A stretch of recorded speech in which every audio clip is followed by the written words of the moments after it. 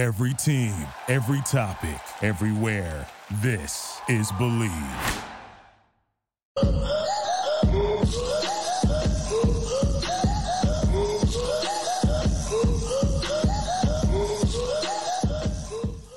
Good evening, Razorback fans. Welcome to the one, the only Hawg Talk podcast, live from the Amigo Provisions Company studio. We are part of the Believe and Buzz Radio networks, where you can hear us on all podcast platforms, as well as Buzz 2 106.7 in Central Arkansas. So please like, rate, and review our podcast. And all live shows are presented to you by Arkansas Brewing Company in downtown Ozark, Arkansas. I am Porter Hayes. Alongside me is Jacob Davis, and our broadcast is brought to you by Bet Online, which remains your number one source for all sports betting this season. Everything you'll find, the latest odds, team matchups, info, player news, and game trends at Bet Online. The fastest and easiest way to bet on all your favorite leagues and events. So head on over to Bet Online to join and receive your 50% welcome bonus. And make sure to use our promo code BLEAV to receive your rewards. Bet Online, where the game starts. And we'll start it in broom fashion. Arkansas sweeps Tennessee in 3 games. For someone who says they're elite to not win a series ever at Baum-Walker Stadium and not to win a series since 2005. I think they've pretty much packed their bags and went home, took the L, and I hope they had safe trips back to Knoxville. But, Jacob, I mean, what more could you ask for in this? We knew that they could come in and take 2 out of 3. It was going to be a struggle, but I didn't see a sweep coming. I mean, up until today, of course. But did you see a sweep coming when it come to Arkansas's win over Tennessee? So when you look around with this team and the buildup of this team, they're missing Jackson Wiggins, they're missing Brady Tiger, they're missing another pitcher, and you didn't have Jared Wagner out in left field this weekend, so they had to shake things up. But they responded so well. The freshman pitchers responded, and you think about Gage Wood on Saturday night going 3. I mean, he had, I think, 6 strikeouts in his last 7 batters. Like, dude is throwing some heat, and he got out of a jam last night. And then you talk about today and in the sweep where Ben Bobby, he comes in and he throws some good. I think he threw about 5 or 6 innings of good ball. And then you close with another freshman pitcher. And then on Friday night, heavens, man, they are opportunistic. They don't do it with just pitching. They don't do it with just hitting. They're still in bases. Like, they are aggressive. And like when you think about this team and this weekend, they wanted this series because it's a big time rivalry now in college baseball. You saw how aggressive, like, this is aggressive Dave Van Horn times 100. Because, yeah, they'll steal bases occasionally, but they were aggressive. I mean, there was a couple of times on Saturday where they had guys stealing multiple bases in 1 inning. Like, it was just incredible, exceptional hitting, great pitching by the freshmen. And I think Arkansas right now is in a good spot moving forward with the sweep of Tennessee.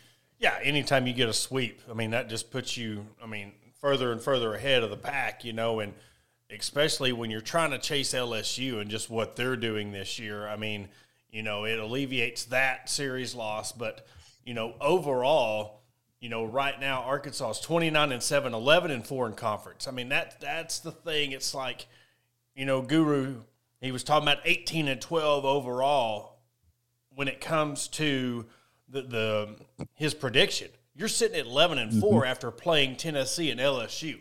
Now, you're 24-3 at home, but you're 3-3 away. I mean, you couldn't ask for anything more. But what's the craziest thing that, looking at the scores, I mean, these were 2 3-run games and then 7-2. You would think, just by the way this series was manhandled, that every game would have been a 5 to 6-run game. I mean, that's just the vibe that I got. It was 5-2, 6-3, 7-2, and you would have thought that Arkansas won every game in run rule fashion. I mean, that's just the hype that this Tennessee series brings. And I'll tell you what, I was driving home from work on Friday, And I made it a point to drive by the stadium. It was, I want to say it was like 2:30, 3 o'clock. And there was already fans already lined up from the gate all the way to the end of Razorback Road where that four-way stop is. And that was 2:30, 3 o'clock. I mean, these people were camped out and, I mean, they ready started to go. camping on Wednesday night. Exactly. And then you got that RV park right across the street where, next to that manufacturing plant, I can't remember what they make there, but, that place was full. It was an atmosphere. And just seeing the crowd and the pictures, with the flags waving after the home runs, I mean, and just Borfin and another home run. It's just when one guy goes down, I mean, another guy. And that was the biggest thing I'll say, and I'll turn it back over to you, was, who's going to be these leaders that step up and really carry this team. And for the first time, you can really say that they have multiple guys that have risen to the occasion. There's not just one true leader, but that's in a good way of saying this team's got a lot of guys that care about this program and want to win just as much. It's not just one guy trying to pick the rest of the team up. I mean, you see freshman Gage Wood. I mean, that kid is on pace to be the freshman of the year in the SEC. I mean, if he's not already – I mean, I know we still got a ways to go in SEC play, but – just what he's done in these past two series and to shut the door on Tennessee and pick up his third save of the season, I mean, that's just amazing. And, again, there's a little pixie dust when an Arkansas kid puts on an Arkansas uniform. Oh, yeah. I mean, that's just all there is to it. Yeah, and you talk about freshman of the year. I mean, I think he could potentially be closer of the year. You think of another guy that's throwing heat is Hunter Holland, the freshman – Friday guy. Like, he wasn't even supposed to be in this position. He was probably going to be a Saturday, Sunday type of kid.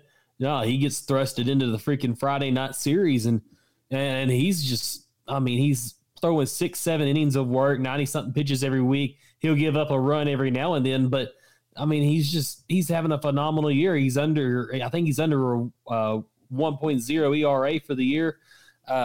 Just throwing really good stuff. Dylan Carter, he was the middle reliever in today's game. 4 2/3 innings pitched, three strikeouts, and the guy that I couldn't remember was Christian Fouch. He pitched the final inning, had one strikeout, and closed up Tennessee. And man, Arkansas, Dylan Carter, he's been fantastic. He's 6-0 on the year, and then today he pitched a season-long, career-long 4 2/3. So. You can't say enough about him. You were talking about guys that like multiple leaders. You think about Peyton Stovall, a guy when you need a hit at times, and then you think about TJ Josenberger, Tavian. You think about Jace Borfin. Like, there's just multiple guys up and down this lineup. You think about Brady Slavens, the guy that's been there. This is his third year. Like, there's so many guys here that have played a lot of ball, whether you're a transfer or whether you've been in the Razorback program for very long. Like, these guys are putting it together at the right time, I think. And you're going to bring back these guys that are injured, kind of like a Brady Tiger and a Jared Wagner that missed this series. And I mean, honestly, I'm thinking, well, outside of LSU and South Carolina, Arkansas they could be the third best team in the SEC. I think there's I think they're better than South Carolina. I mean, and this throw the whole bias thing away from they're playing hot at the right time. They got. I want to see them grind throughout, and they've gotten to play some of the the bottom teams. And Vandy is not what Vandy has been, And I don't ended up what happened with the series between South Carolina and Vanderbilt. I know they picked up game one, but I don't know how the rest of the series went, but I think that's, Arkansas has South Carolina's number just like they have Tennessee's number.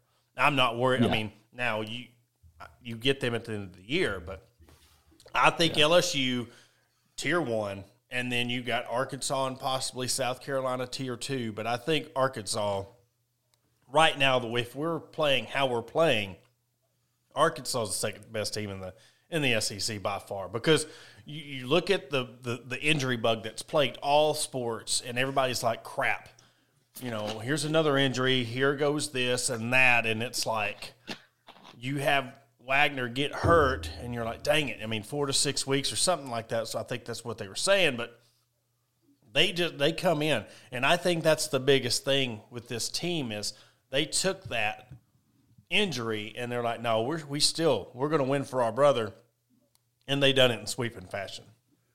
Yeah, absolutely. But I think we had Ethan Westerman with us too. I think we're going to bring him on. Yeah, we're going to bring him on in just a second. What I want to do is just say that you got UCA coming up on Tuesday, and then they travel to Georgia on the 21st and 22nd. So, Georgia's not they're not necessarily one of the world beater SEC teams either. So it's kind of going to be a little bit of a break, a sigh of relief before you have to go and play Texas A&M, who's been hot this weekend. I think they swept Missouri. And then you go and play Mississippi State, who ended up winning the series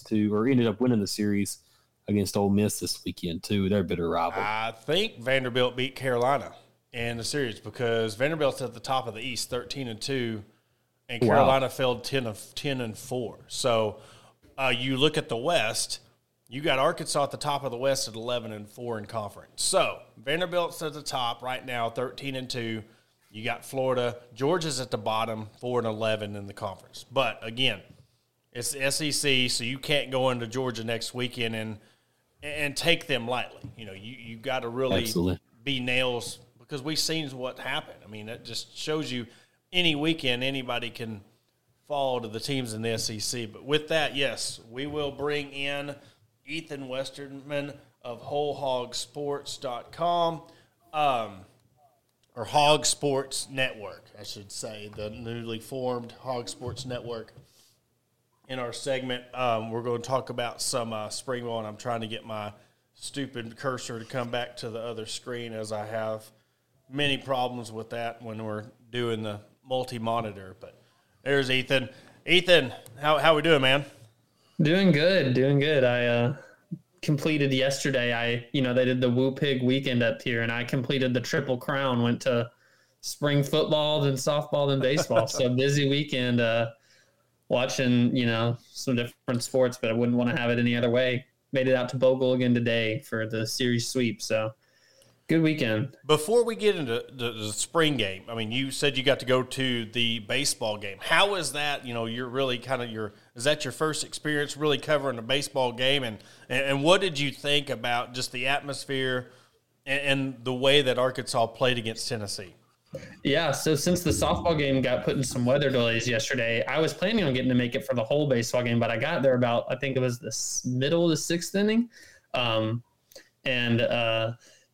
Environment was phenomenal. I mean, I was telling this to Matt Jones, who I was sitting next to up there. He was covering it for the paper that night, but I'd never been to Baum Stadium outside of the Hog Pen. I'd never even had like a normal seat. So this was my first time to actually sit in a spot in the stadium where I could see everything that was happening and see all the entire crowd and the entire environment. There was a little bit, I think the Saturday crowd was probably the worst of the three, just because there was, it was a little bit colder, and it just seemed like the Hog Pen was fuller on Friday, Sunday with being sunny and nice weather. But even then, it was so loud. I leaned over to Matt and I said, I haven't felt, this type of stadium environment since football season. Like, I mean, I went to one men's basketball game, so I take that back. Yeah. But with all the sports that I've been covering since, I mean, you just don't get that roar like you do in a Baum Stadium whenever you watch the opposing pitcher try and pick off a guy at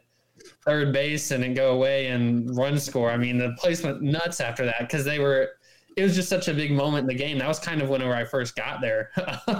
And so it was a great environment. Definitely, you could tell this was a series that the moment that it was on that schedule, people had it circled, highlighted, Sharpie circled around. Yeah. They were going to make this one. Yeah, they had that. I mean, they were waiting on that before the schedule even come out. I mean, they're like, all right, when do we play Tennessee? I mean, it's become one of those rivalries, and I know we talk about rivalries, but it's funny how you look at the Missouri football rivalry, and we say it's not really a rivalry. I mean, Missouri, has really got the upper hand on Arkansas when it comes to the football side of things. But when you turn around and it's in your favor, you look at the baseball rivalry that Tennessee's come up with, well, it's kind of flipped. Arkansas has had the upper hand. Tennessee hasn't won a series since 2005. I know with the East-West thing that kind of skews that a little bit, but still, they've never won a series inside Baum-Walker. I mean, they haven't probably won a series since they played at the fairgrounds over there by Washington Regional. It's been a while since, I think 96 was the last year that they've won in Fayetteville, I believe. So, yeah, and that's the thing. That's the difference. I think this baseball series, that's how a rivalry should be. It was organically formed, with the Chippy game at Tennessee that one year with Vitello and Van Horn getting into it, the Kevin Kopps year, and then Tennessee turning around and having a great season last year, the year after. I mean, it's one of those rivalries that's been, you don't have to add any extra fuel on it. It already packs a lot of punch, and it's funny how much Arkansas has dominated in the series. It's, similar to the way that, the Missouri-Arkansas football series, let's just admit it, it feels very, very forced, but they keep on beating Arkansas where it's like, at some point, you can't say it's not a rivalry. Well, that's the thing. You got to hate them. I mean, you hate them just as much as they hate you, and I think that's where that stems from it. Yeah, well, all that to say, the crazy environment there. And I think originally whenever the SEC baseball schedule came out, they actually didn't have Arkansas Tennessee. That's right. I think there was some mistake or something, and people were losing their mind because it's just been building up so much over the past 2 years of we want to play each other, the fan bases, and then I think it's like a day or so later, maybe even the same day, SEC turns out, I was like, hey, we had an error basically. They knew they made a mistake. That's right.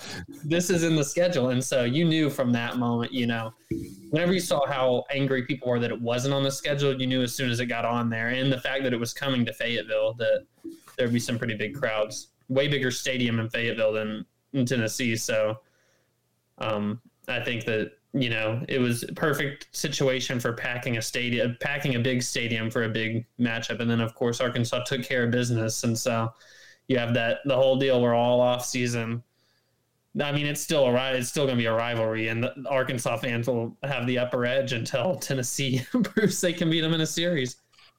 And I think that's another thing. Dave Van Horn, and Tony Vitello. Tony wants to beat Dave so bad. Like, you were talking about that pick play where he overthrew third base. Like, you could see, Tony Vitello thinking, man, if I don't figure something out right now, we're going to lose this series. And that really ended up biting them in the rear. And that ended up being the deciding factor in the series, because after that, it was total onslaught Arkansas from, I guess, the fifth inning on of the game 2 on through today. Like, it was all Arkansas the rest of the way. Yeah, no, I actually got the opportunity after the game yesterday because just helping out with whatever, I interviewed Vitello. And one of the questions asked to him was about that pick play. And this was his quote. He said, when it's not going well, you can't just sit still. So that was his entire thing. He was like, we're going to be aggressive. We just can't get it handed to us and not be trying to make some plays happen. But that one bit him in the rear because that ended up being such a big momentum shift that inning. Yeah.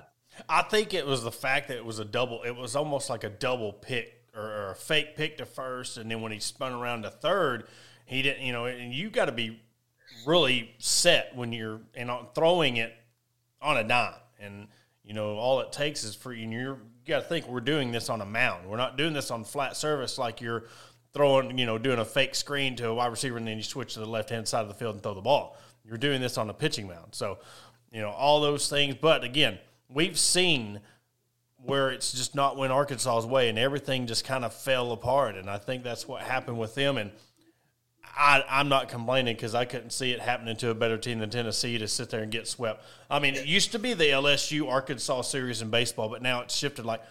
I don't want to beat anybody worse than Tennessee when it comes to baseball because, at least LSU's earned their stripes. They've earned their national championship. They have a right to say that they're above Arkansas when it comes to programs. But here comes Tennessee not beating you in 20 years or 10 years. And you're sitting there saying you're better program. It's almost like, all right, humble yourself a little. And that's probably why they haven't won anything. You got to be able to be humble to be able to win something. Yeah, and I think that last year, the way that they I know they made everybody mad last year, the way that they just celebrated anything that ever went right for them, scoring runs and stuff. Where it's like, it all comes full circle. You do that in a year where you're doing well, and then you get beaten. Was it their own regional? They got beat. It's like you can't expect whenever you start hitting the road the next year against these teams, if you're not winning games, that they aren't going to make sure you aren't winning games. Yeah, that kind of reminds me of Kentucky when they had in basketball, when they had all these high hopes, and then they end up getting beat by Robert Morris or something in the NIT or something. I mean, it was something crazy where they were supposed to be like the number 1 or top 10 team, and you have all this all this arrogance, and then you go to the postseason, you're in the NIT and get beat by Robert Morris. So it's crazier things have happened. But we'll switch it over to the spring game. I know it's spring game format, and it's for the fans and really getting some reps. But what was some of your takeaways from the spring game? So some positives, some minuses, and some things they could possibly need, what you think they need to work on moving forward to summer camp. Yeah, spring games are so hard because you want to see people dominate, but if you see one side dominating, if the offense is just dominating, you're like, oh man, the defense has a ton of work to make up. So I think it's been a positive that the feedback from the past 3 times they've really kind of scrimmaged like this is that it's kind of taken turns of who did better offense, defense.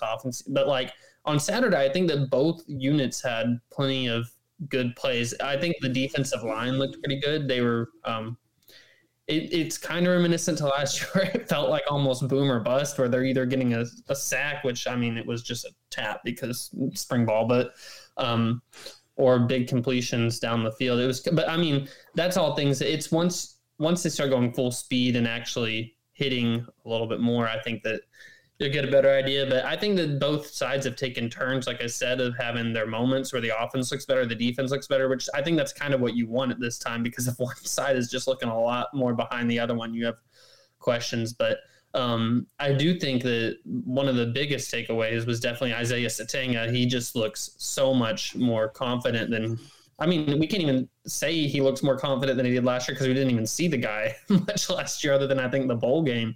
But he was a playmaker on Saturday. He looked like how he did in 7A West, tearing through that conference. He just so fast. And that's the thing about him. He can create so much separation simply just by planting a foot and burst of speed. He's just that fast.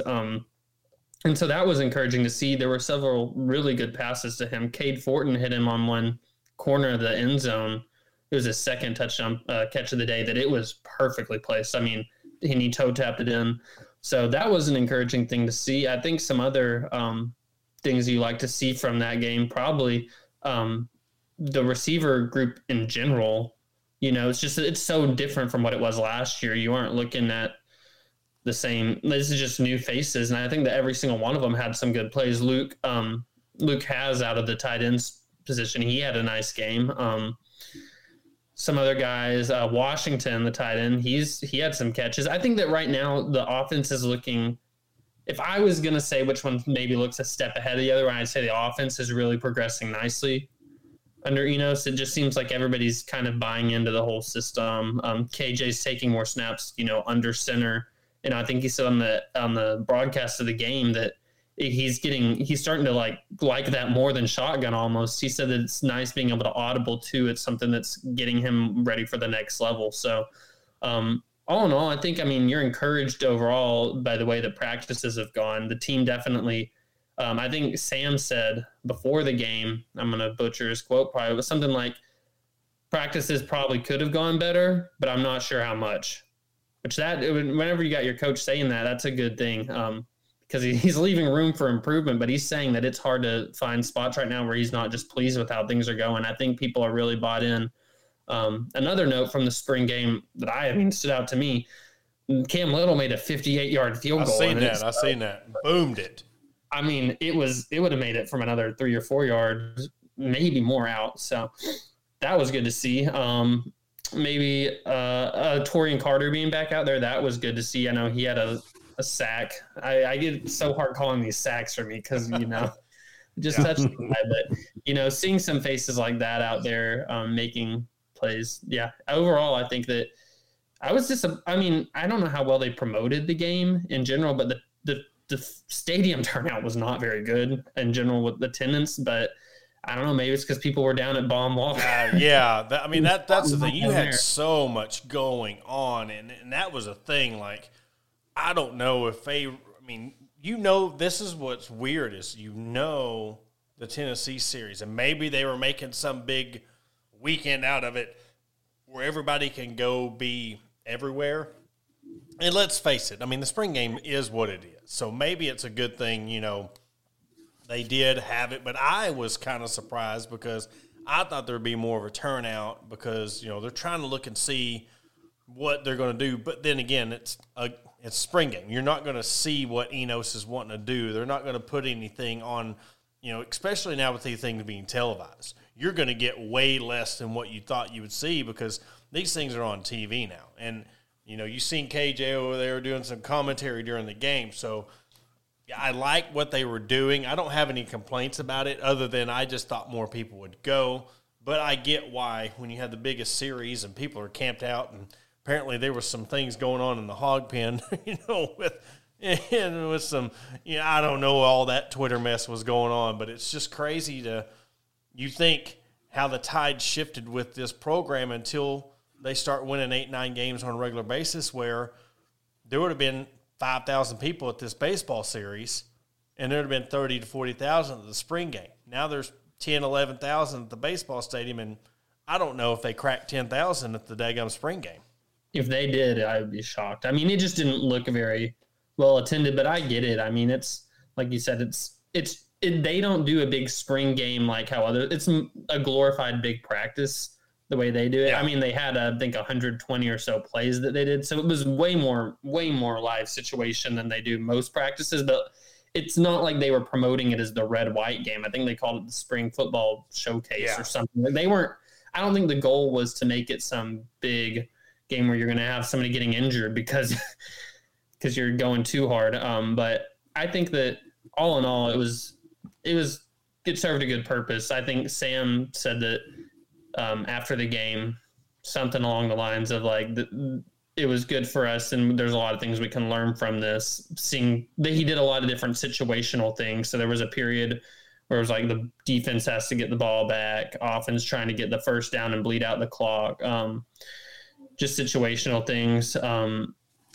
Another note that I'll make of it, I mean, this is my first year really covering the team, like being there and seeing it firsthand. But the general consensus I hear is that like the quarterback room right now looks a lot better than it has, in other years. I mean, of course you have KJ coming back, who's solidified himself as top 3 quarterback in the league coming back. I mean, I don't know. You look at the SEC West, who else you're saying? I mean, maybe Jaden Daniels at LSU. But, I mean, he's one of the established quarterbacks coming back in the league. And then you have Jacoby Criswell coming in, who he's played behind some just really good guys at North Carolina.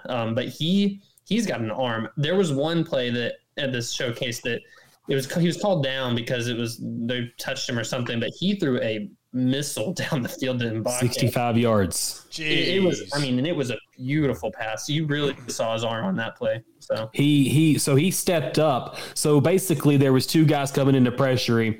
He stepped up, and I guess he got touched and just launched it. I mean, it was over everybody, and it went straight into Mbake's hands. It was an incredible throw. Fantastic. And that's something that I don't think many other teams around the country have in a backup quarterback. Well, I mean, honestly, Tyler Wilson could sling it. Austin Allen could sling it. But, I mean, other than Ryan Mallett, really, I can go back that far.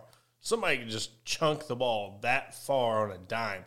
I think that's going to be a huge, huge deal when it comes to you're looking for that dual threat. I mean, somebody can really zip it downfield. And, again, you're looking at an offensive coordinator who wants to be there, and they're already looking for another job.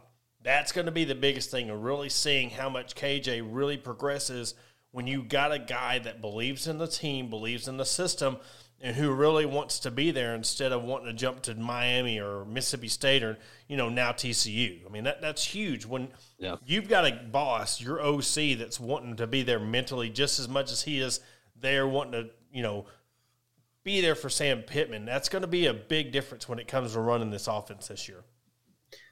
And even going beyond the first 2 quarterbacks, I mean, with Jefferson and Criswell, I am a huge Malachi Singleton fan. I think that in the spring showcase, he had a lot of ball security problems. I think he dropped like 2 or 3, but I think that was just jitters. This is a guy who left high school early to come be up here, and it's a game that's on TV. I think that he just had a little jitters with some of those mistakes. He rightfully so. I think he got an earful coming out because, it is a spring game where you're just, you're not going to get hit. So, but aside from those little jitter mistakes, which, those are just overthinking it in a spring game. But whenever he was just playing loose and playing free, I really liked what I saw from him. And I've liked it all spring. I think he has one of the best deep balls on the team. And I got to talk to his high school head coach. I wish I could remember his name right now. I'm going to kick myself for that. But got to talk to him month or so ago out in Savannah. I think Savannah, Georgia. Definitely Georgia. I think it's Savannah. You're right. He was teammates with Sam Mbake actually in high school. Fun fact. But his coach, just the amount of praise he had for Malachi Singleton was, I talked to all the recruits head coaches because I was writing little for Hawgs Illustrated magazine, little just bios on each of the signees.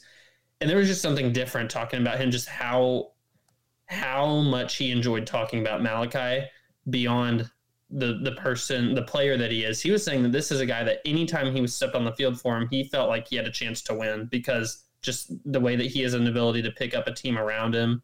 And I've liked what I've seen. He seems like a really mature guy. Then that's what you want to see from a freshman, a guy who steps in and is already pretty mature. So I think he'll have some moments down the road. Just looking forward to seeing how he progresses. And then in Cade Fortin, I was kind of just throughout some of these practices, I wasn't as impressed with some of his accuracy on some things, but then he comes out in the spring game. And whenever people are watching, that's all that I guess really matters. He looked pretty dang good in the spring game. So I think the quarterback room, you have a lot of positives from right now. Definitely looking forward to seeing how that all plays out. I think, though, this is one of the first times in a while you have a pretty clear 1 and 2.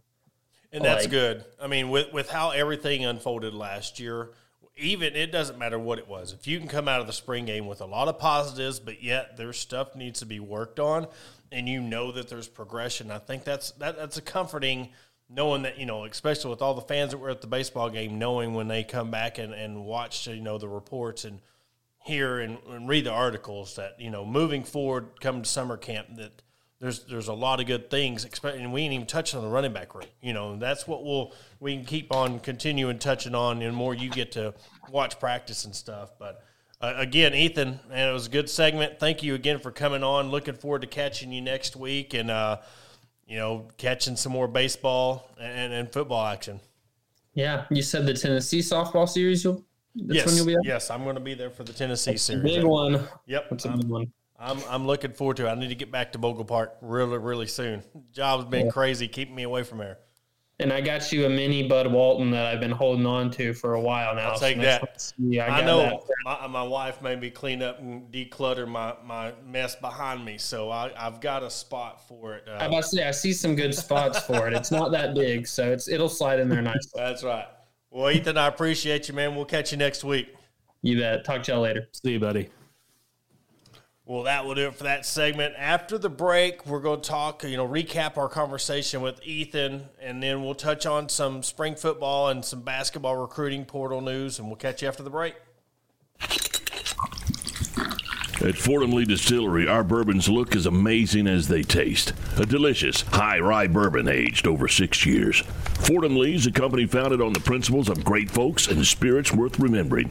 Look for Fordham Lee brands at Walk-Ons, Liquor World, Buster's, and soon everywhere in Northwest Arkansas that serves fine spirits. Fordham Lee Bourbon says please drink responsibly. 21 means 21. Fordham Lee Distillery, blended and bottled in Middletown, Maryland. Shelby Taylor Trucking serves all your timberland needs in South Central Arkansas. With over 50 years in the industry, Shelby Taylor Trucking has established themselves as trustworthy leaders in the industry. From planting to harvesting to hauling your timber, Shelby Taylor Trucking is ready to serve you. Follow them on all social media platforms at Shelby Taylor Trucking. Learn more by visiting their website at staylortrucking.com. That's staylortrucking.com. McCoy Tiger Drug Store of Sheridan, Arkansas has been the top pharmacy in all of South Central Arkansas since 1895. They were also the 2020 Good Neighbor Pharmacy of the Year. They not only fix you up with your prescription with timely and friendly service, but also an elite gift shop. All your OTC needs, baby and wedding registries, tuxedo rentals, and much more. They're located at 821 North Rock Street in Sheridan. Give them a call today at 870-942-5121. And welcome back to the Hawg Talk podcast. Mentioned our friends over at Arkansas Brewing Company down at 201 South 1st Street in Ozark, Arkansas. They have all kinds of drinks, dinner specials, lunch specials, open from Wednesday to Sunday, Thursday night, Friday night, Saturday night. They're always having some kind of karaoke night, bands playing. So go down and see Chris and Destiny Brockett at 201 South 1st Street in Ozark, Arkansas, or call down there for your order, 667-2739. And now a word from our friends at Amigo Provisions Company. Man, if you like fishing gear, hunting gear, whatever, head over to Amigos Provisions Company and get their camo Razorback Frio button-down shirt. It's amazing. Feels great. It's kind of like one of those great fishing shirts. You're gonna look good. You're gonna feel good. Everybody's gonna want to know where you get it from. So just head over to amigoprovisions.com and pick up a shirt or a hat. They're pretty sweet. They have accented Razorbacks in the state of Arkansas on them. They're pretty cool. Check them out, amigoprovisions.com. And give a special shout-out to our newest sponsor, Metters Lumber Company, and with locations in Alma, Ozark, and Clarksville for all your true value hardware store needs. Stop into any one of the three locations, Monday through Saturday, 7 a.m. to 5 p.m. And again, that's Metters Lumber Company in Clarksville, Ozark, and Alma. Jacob, man, that was a really good conversation with Ethan. I mean, being able to touch on baseball and the spring game, and it's, again, what I was talking about before the break was how the tides kind of shifted. We knew Arkansas baseball was one of the top programs there, but when you're talking about the popularity, and Arkansas always hangs on to being that football school, and this is something I'm going to kind of bring up, tomorrow is the tide shifting to where we can kind of jokingly say, all right, this is a baseball school, but with this happening, I know that it was Tennessee, but to have the turnout that they did at the spring game, can we kind of say that, is this a baseball school? Well, I hate to break it to you. I think it's also a basketball school too. I really do. I think Arkansas is in a spot where it's a weird spot because all three teams are competitive. Two of them are national title contenders, and then baseball is just there every single year. And so I really think that baseball was gaining the attention because they had such a huge series there this weekend. I think, you had the softball series there with UAB in town. And so there was just a lot of options there. And, right now, with football in question, you go 7-6. You're not feeling as good.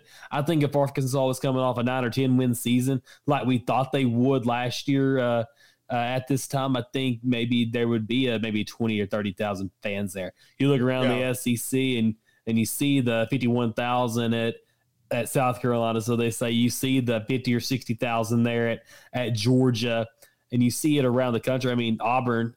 They didn't have a very good turnout last week too. Obviously, it was raining that weekend, but yeah, maybe there's some interest there just because the Tennessee series was so huge. I think that might have taken away some of the attention from the football team. But I agree with what you're saying. Like, the more and more success comes with these spring sports, the less attention it's going to lead away from the spring game. Yeah, and Wilson brings up a good point. Says in 5 years we'll be looked at as a basketball school. No doubt Muss will win one. So, that all comes down to it. I know it's harder to win a football because when you're in where you're at with the SEC and stuff and where the program's at. But I think that's what's going to be the tiebreaker. If we're talking about basketball or baseball, is there going to be a race between who wins the first national championship between Muss or Dave Van Horn? But I'm saying right now, with the longevity that Dave Van Horn's done, I mean, getting to the College World Series, being that one play away from that national championship, and just seeing the turnout that they have for a home series. I mean, you're having weekend series. I seen somebody was talking about, and this was the most hilarious thing. Now we can kind of brag about it because we beat Tennessee. There was a Tennessee fan bragging about selling out the stadium. And I'm like, we have more people at an Army midweek game than you have at what your so-called sellout stadium. Their record-breaking crowd was 5,000. Yeah. I mean, we do that at Bogle Park. You know, I mean, seriously. I mean, that's the thing. Yeah. It's like you're bragging about a stadium that seats 5,000, and we're like, well, that's cute, you know. And I noticed that, you know, Mississippi State, you know, they broke the program record, but it all depends on the capacity. I'm sure if Arkansas wouldn't have built that nice facility for the players and the staff and put more seats there, they would have broke the capacity record. I mean, because I guarantee if you would make it to where there's 20,000 people that could get inside that stadium, they would fit 20,000 people. If there's people waiting outside the door at 3:30 in the afternoon and they're waiting 4 or 5 hours before first pitch, and I loved the Hogs Plus where they were talking about Tavian was driving by and they got to see the line. I think that means a lot to the players more than anybody because they see that the fans are there. They get to pull up hours before the game starts and they're like, all right, this is a big deal. And I think it pumps everybody up. Yeah, especially because, I mean, he comes from Kansas. Like Kansas baseball. I mean, it's just like Kansas football. Nobody really cares about you. And so it means something to those players. It means something to the guys like the Jared Wagners that played at Creighton or Brady Slavens that played JUCO ball before he came up. You think about the Peyton Stovall who said no to the MLB money and came to school to play for Dave Van Horn. Like it means something to these kids. Like it just means more, like saying like SEC wise, like it's special. And you talk about Wilson's comment here in 5 years will be looked at as a basketball school. Arkansas was a basketball school before the 90s came around, before Houston Nutt took over as head coach. Arkansas was a football school. And then as Matt Jones came to campus and the Darren McFaddens, the Ryan Mounts, Kobe Hamilton's, Jarius Wrights, Joe Adams, like Arkansas became that football school because football and baseball were competing. Basketball stunk because they had John Pelfrey and in the beginning eras of Mike Anderson. And things seemed crazy because like I mean, all three programs were pretty good. And then, you know, Bobby fell off his bike and Razorback football was in the ditch. I mean, and they were terrible. And then basketball and baseball started to rise up a little bit. Basketball was gaining traction with Mike Anderson, was put on a pretty good foundation there as far as basketball. And guess what? Just like you said, Dave Van Horn's longevity at Arkansas, and he just kept on going. 7 College World Series in that span between 2001 when Houston came in 98, and since Norm DeBryan retired and Dave Van Horn became the head coach there, like his longevity, he just keeps on bringing Arkansas up. He keeps on bringing Arkansas up. They're bringing in top recruiting classes every year, top transfer classes every year, and that's what's making Arkansas in baseball and basketball respectively better, and making this school more of a basketball and baseball driven is because of the success. But the moment Sam Pittman starts winning those 10 games, and you're already seeing it in the recruiting, we had the number 3 recruit in the country here this weekend. And Richard Davenport wrote a story about saying that he was really interested. He was looking at Arkansas a lot harder than he was before because he's seeing these things, and we're seeing like Arkansas compete in recruiting with Ohio State, with Texas, with Oklahoma, with Clemson, and all these other schools now in football. And you just have the sense that maybe everything's going to be okay, and there may be a 3 program school. I don't know, but right now baseball does lead, and basketball's just a little bit shortly behind them. And the reason why I bring that up was because even in the dark years of the football program and the height of the baseball program, people still hung on to football season. You know, they're like, man, football, we can't wait to see, is this the year we turn things around? And we're next year. And then even through the Chad Morris years, in between the year of transition between year 1 and year 2, you still seen how football was still the top priority when it comes, and it still might be there. I mean, football still might be the top priority. I know it is, of course, when it comes to revenue. I mean, there's no touching it when it comes to the revenue, but I'm talking about the importance to the fans. It just, I mean, I know it's hard to gauge it off of a spring game attendance, and I know it's not really fair to the football program to say, is this a baseball school when we're comparing the Tennessee series to a spring game? I mean, I don't think it's fair, but it piqued my interest because I was like, even in the down years, people would still turn out. People would still talk about it, but we're talking about the baseball team right now. And that just, like I said, I'll get the fans' reaction tomorrow morning. That'll be our question of the day presented by Hillbilly Really. But, I mean, it's really intriguing to me to see really what the fans think. And I know I might be totally wrong. And again, it might be unfair to the football program, but still yet to me, it's an intriguing question that I'm anxious to see, what the fans speak on.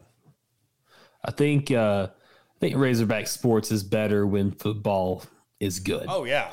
And when I think you saw the transition from Chad Morris to Sam Pittman, and you're thinking, oh, we won 3 SEC games in year 1 under Sam. Then we won 4 and won 9 total in a New Year's Bowl game. And then you saw the trajectory going up. I think football became more important. I think it started to become king again, and they kind of backslid this year a little bit. But Arkansas, and I was really impressed. I wanted to ask Ethan, and we were just running out so much out of time. But I really like everybody wants to know, well, how's the quarterback position looking? How's the quarterback position looking? Because this is the team, they're going to be led, and Arkansas is going to go as far under Dan Enos as a quarterback can take them. And I really like KJ, and I saw how comfortable he was. And that was one of my questions during the pre-spring game was how comfortable is KJ Jefferson going to look under center in an offense under a new offensive coordinator? How is he going to look? And I think he passed the test, even though it was kind of like it was more of situational work. But in your mind, you can get things out of situational work that you probably can't in a regular spring game because you're playing so vanilla. Well, and you got also in the mind, the guy running at you can't touch you. You know what I'm saying? Yeah. Just in that pressure of knowing I'm going to make this pass because that guy's just got to throw his arm out and he touches me. Or, you seen that run where he broke off that run and they flagged him and said he was down. There was a controversy over whether he was really down or not, but still yet. I mean, just knowing, and that's where you develop, though. You want to go out there and get real game time reps, but know that in that setting, I don't have to worry about nothing but stepping back and making my plays. Now, when summer camp gets here and we're playing these non-conference games and these early games, that's where the guys are going to be running at you wanting to knock your head off. So, I mean, I think we'll know more come summertime and come closer to the season. But, I mean, it's like 7-on-7 ball. How many teams, these high school teams, go win 7-on-7 state championships and then they go 3-7, or 4-6 or whatever when it comes to, regular season? You've got a guy coming at you 6'5", 320, running a 4.5 40, and he's not going to try to knock your clock off, Right. And Arkansas, I don't remember if we mentioned it last week, but they ended up getting that Maryland transfer. I can't remember if it happened Monday or Tuesday of this week, or if it happened Saturday of last week. But Arkansas got the tank out of Maryland, 6'4", 320 pounds, Tank Booker out of Maryland. He was a transfer up there for the Terrapins. Man, how big of an addition is that? Especially when you think about how we talked about it with Ethan, like how valuable defensive tackles are going to be. As far as adding to defensive line depth. And that's a big guy to add to your defensive line. A lot of people were like, that's like John Ridgway. And he plays a little bit shorter than John Ridgway, but having monster guys that are big run stuffers, you're going to need that when you're playing a 4-down front in the SEC. Yeah, and it's funny you said that. Ethan put out a tweet during the spring game. All right, you have Snacks, you have Tree, you have Rocket, you got Nudie, you got Bubba, you got Pooh, you got Tank, you got Day Day, and you got Fortnite. You got a lot of nicknames when it comes to this year's cool team. names, and then you get to Kane Fortin and Fortnite. Hey, listen, I know. I like Snacks though. I had a friend of mine. We called him Day Day. His name was David. And we called him Day Day. But yeah, it's funny how you get all these, and it's crazy. We had bumper pool. You had all these names and stuff. So it's really nice to see that we're still making headway when it comes to the nickname game. But no, it's really nice having Ethan on to really give us a perspective of what's going on. With the whole spring games and the basketball and the football and baseball practices and the games. Yeah. He's doing an awesome job there for Whole Hog, and I'm glad that Matt is allowing him to come on every week and do a good job breaking down stuff for us. We didn't talk about the running backs. I saw a Hogs Plus deal where they were talking to Darren McFadden, and he said the running backs, man, they look tenacious. Yeah, I love it. When you have the head hog in tow, and you've got big time. I think they had Braylon Russell in for a visit. I can't remember what school he plays for, but he's somewhere in Central Arkansas. He was in Hot Springs, but I think he plays for like Bryan or somebody now. But Braylon Russell, big time 4-star running back. I think he's overall like a top 100 recruit in the country for the 2024 class. Having Darren in to kind of like showcase, hey, the GOAT's here. Mm-hmm.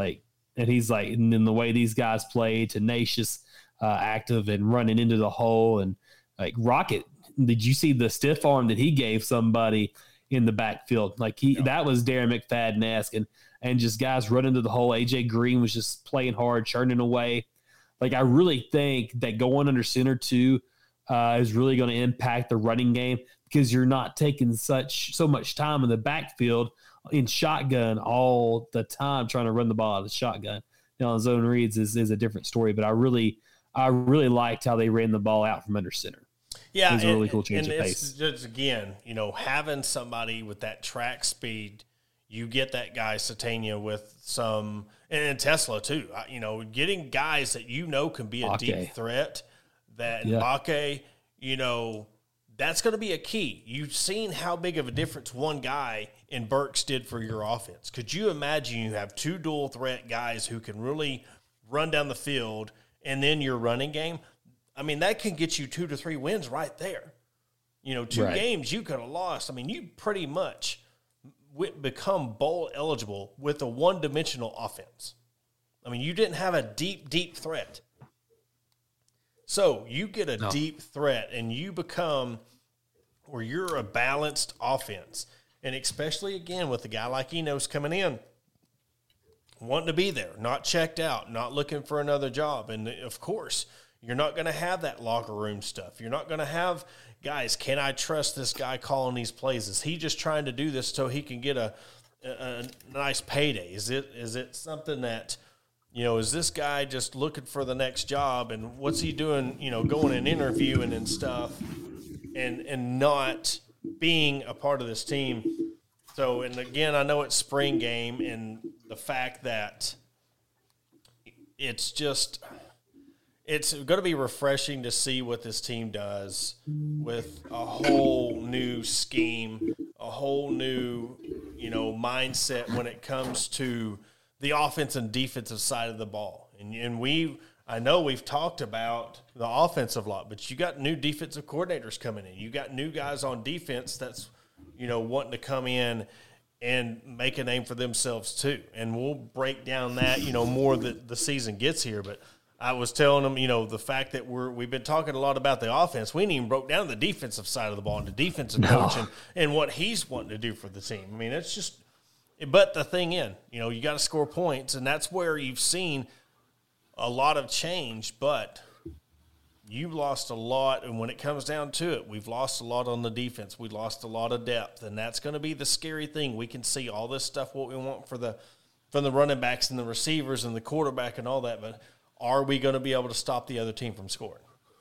Yeah, I mean, that is a big question too, because you think about it, like I think Arkansas is going to be able to get pressure up the middle and the gaps, just because I saw the way Landon Jackson was coming off the end. It was really impressive. Kind of remind me of more of a Dietrich Wise. I remember when he played here, he was real twitchy and a guy that really liked to live in the opponent's backfield. I think you're going to see John Morgan and that Trajan Jeffcoat, both of those big time transfers out of Pitt and Missouri, respectively. Like those two schools usually churn out some pretty good defensive line talent, and to have those two guys here, and then you think about having a Torian Carter healthy, and you think about having a big time transfer in the Maryland guy Tank Booker. And then you think about the linebackers too. You lose Bumper Pool and you lose Drew Sanders, but you're bringing in Antonio Greer, that was a all AAC linebacker out of USF. But you also have Pooh Paul there. You have Jordan Crook. Jordan Crook had a half a sack. I know that's how Ethan was saying it earlier. He had a half sack. But those linebackers were bringing pressure every single play, it seemed like. So pressure is going to be there. It's going to be up to the defensive backs to be able to make plays and hold out on their own. I think there was a couple of times where they made plays throughout the scrimmage that were very impressive. Yeah, and again, just a lot of things to look forward to when it comes to the football and, of course, the basketball, which – the whole transfer portal just keeps on. And with the new news that come out this week about the unlimited unofficials, but you can only take one per school. I mean, Jacob, before we get into, what Arkansas has done this week at the transfer portal, what's your take on the whole unlimited official visits? And again, correct me if I'm wrong, but like an official visit, the school pays for, correct? Is that on the school if you take? So that's if these kids get unlimited, what's that going to do to all the people that are saying, hey, look, you're spending all this money on recruiting, trying to get kids in the transfer portal, trying to get kids out of high school. You're giving all these athletes unlimited official visits. Where's these schools going to start having to get this money from? It's insane that – on top of paying them to get them there, you're going to have to pay them to stay. Think about it this way, though, because you're already, you're going to be looking for the budget. Where's the money in the budget going to come from? Because you're already asking your boosters and all these fans to give money for all these NIL divisions, and you're thinking, man, where are we going to get all this money from? Mom and Dad's going to be paying for a lot of dates. Yeah. Now you're expanding your reach as far as recruiting business go on officials. Like that to me is insane because like the SEC schools are going to be able to do it. The Big Ten schools are going to be able to do it. Outside of that, who's going to be able to do it? But I think, and you brought up a good point though, because it's gonna, these people unlimited, it's going to make it to where some of these schools who thought they might not have a chance will now have a chance. It's going to – you can't just say, well, I'm going to go to my top 3 schools. Well, that's just something that just come to me is like, well, if you're only giving these kids top 3 schools, well, these 3 schools keep on getting all the recruits. Now you're doing unlimited. Well, maybe I want to take a little quick while I'm over at Oklahoma. What if I want to jump over to Oklahoma State? Or – what if I want to jump on a plane from Arkansas and go to Hawaii? Yeah, you never know. And that always like, man, how have they not ever had a bunch of bomb teams when it comes to – you want to go play in Hawaii for 4 years? That always blew my mind how they've just never really – they had what was his name? Colt Brennan or something? Colt Brennan, yeah. That one year they were really, really good at football, but that was one of the things that really kind of surprised me. You see all these coastal – towns and stuff in these states, and just if they just never took off. Exactly. Oh, it's crazy. But a lot of things to think about.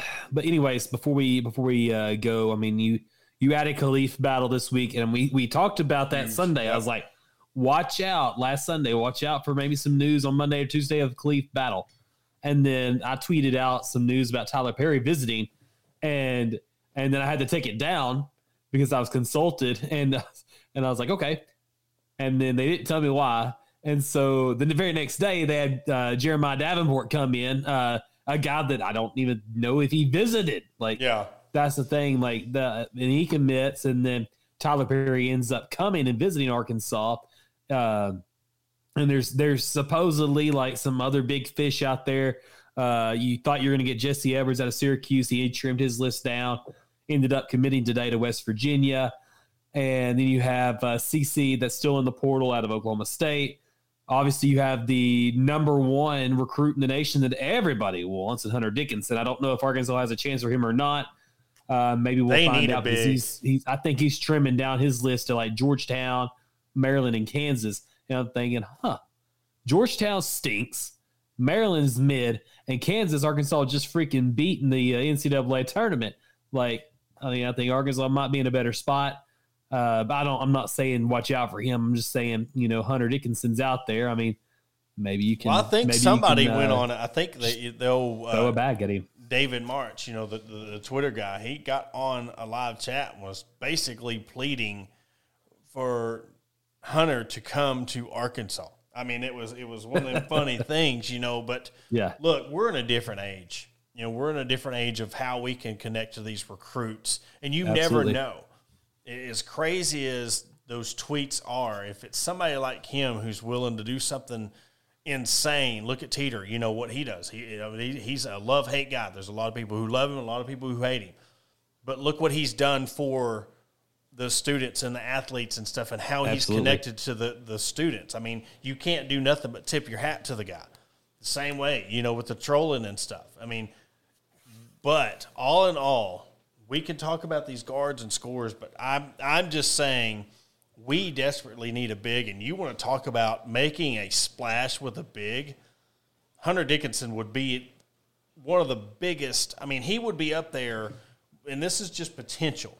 He could be up there with Portis and Gafford, just with and Jalen Williams when it comes to the inside presence. I mean, that's a legit guy. What I said, you need a guy that can come inside and get you 10 to 12 to 15 points. What better way to have a guy like him? I mean, all-conference, right? Probably all-American type player that can come in and get you 15 to 20 inside and then be able to kick it up to your scores. I mean, that would be a huge land. We talk about the guards, but I'm telling you, if they land Dickinson, that's going to be a huge, huge underrated deal because we're talking about all the scores. I mean, and not enough about the impact that he could bring to Arkansas. And again, people are starting to notice that these transfer guys are coming in and getting to the league. They're coming in and getting developed. They're going to come to Arkansas if they really want to try to get to the league, and that would be a perfect fit for him because Arkansas needs a big. You're not just coming in Absolutely. As a roster spot. You're coming in and he will start, and he'll make a huge impact next year. Yeah, even if Arkansas doesn't get a Dickinson and they end up getting another guard and just saying, okay, we're done with Graham and Brazil and we bring back Makai Mitchell, like they can there's situations throughout the games that you can play 5 outs and just say, hey, shoot the 3, go attack the board and go again, because on those long rebounds, I mean, it's basically a 50-50 ball. So, I mean, that's the kind of offensive philosophy that I really think Musselman wants to play with, is more of a 5-out, positionless basketball, being able to have more lanes to drive and draw fouls. I think that fits Arkansas's philosophy a little bit more than having a big man. And I know that I know I'm going to get hated on for that take because Arkansas's been beaten by the Sonogos, by the Paulo Bancheros, by the Baylor big men. But you think about it, you've also struggled scoring the ball a lot over the past 3 years. Yeah. And now you have a chance to have 5 guys that scored at least 10 points a game in their college career, and a couple that have averaged 17, 18, 19 points a game. So that's big additions there, and you have key returnees too. I think Arkansas is setting themselves up to say, hey, we're in this for the long run. I think right now Musselman is saying we have staying power and we're going to stay here, and you're just going to have to stop me. Yeah, that's big. That's why it would be huge to get another big, because you're talking about, even with the scores Arkansas's had, you've run into Baylor, you've run into Duke, you've run into Kansas, not Kansas, but you beat Gonzaga, you beat Kansas, but then you look at this year and you run into UConn. You're getting out-physicaled. You're not getting out – you're getting outscored, but you're getting out-physicaled. And that would be even if it isn't, like you said, Dickinson, I think they just truly need another big, because it doesn't matter unless you know you've got 3 guys that can get you 15, 20 a game. Right. That's what it's going to take. You're going to have 3 guys that go 17 to 20 a game to alleviate, and maybe 4 if a guy goes cold. But you're going to have to have 3 15 to 20-point scores if you don't bring in another big. And that's going to come to bite you playing that rigorous schedule, playing in the SEC, and then when you come into where you're playing those Thursday, Saturday splits or the Friday, Sunday splits, and then, yes, you get a week off, and then you're doing it Friday, Sunday split or Thursday, Sunday split, that's where it taxes you. And you're playing bigger and better competition and getting body, and that's what happens when you run out of gas. Yeah. So, it's going to be an interesting week. We'll see. I don't think Musselman's done yet.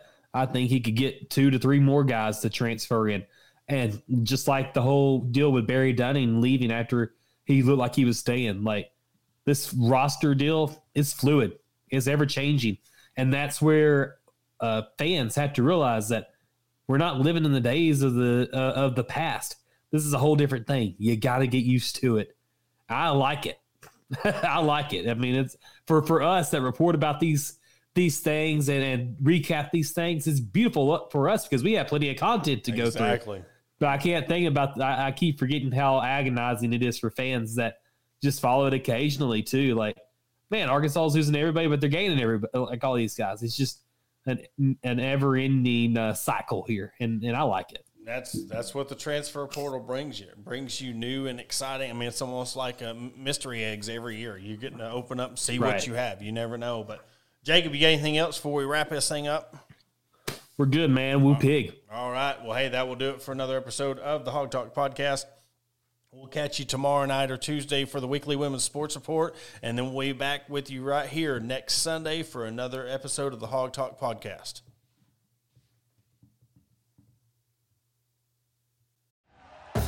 Thank you for listening to Believe.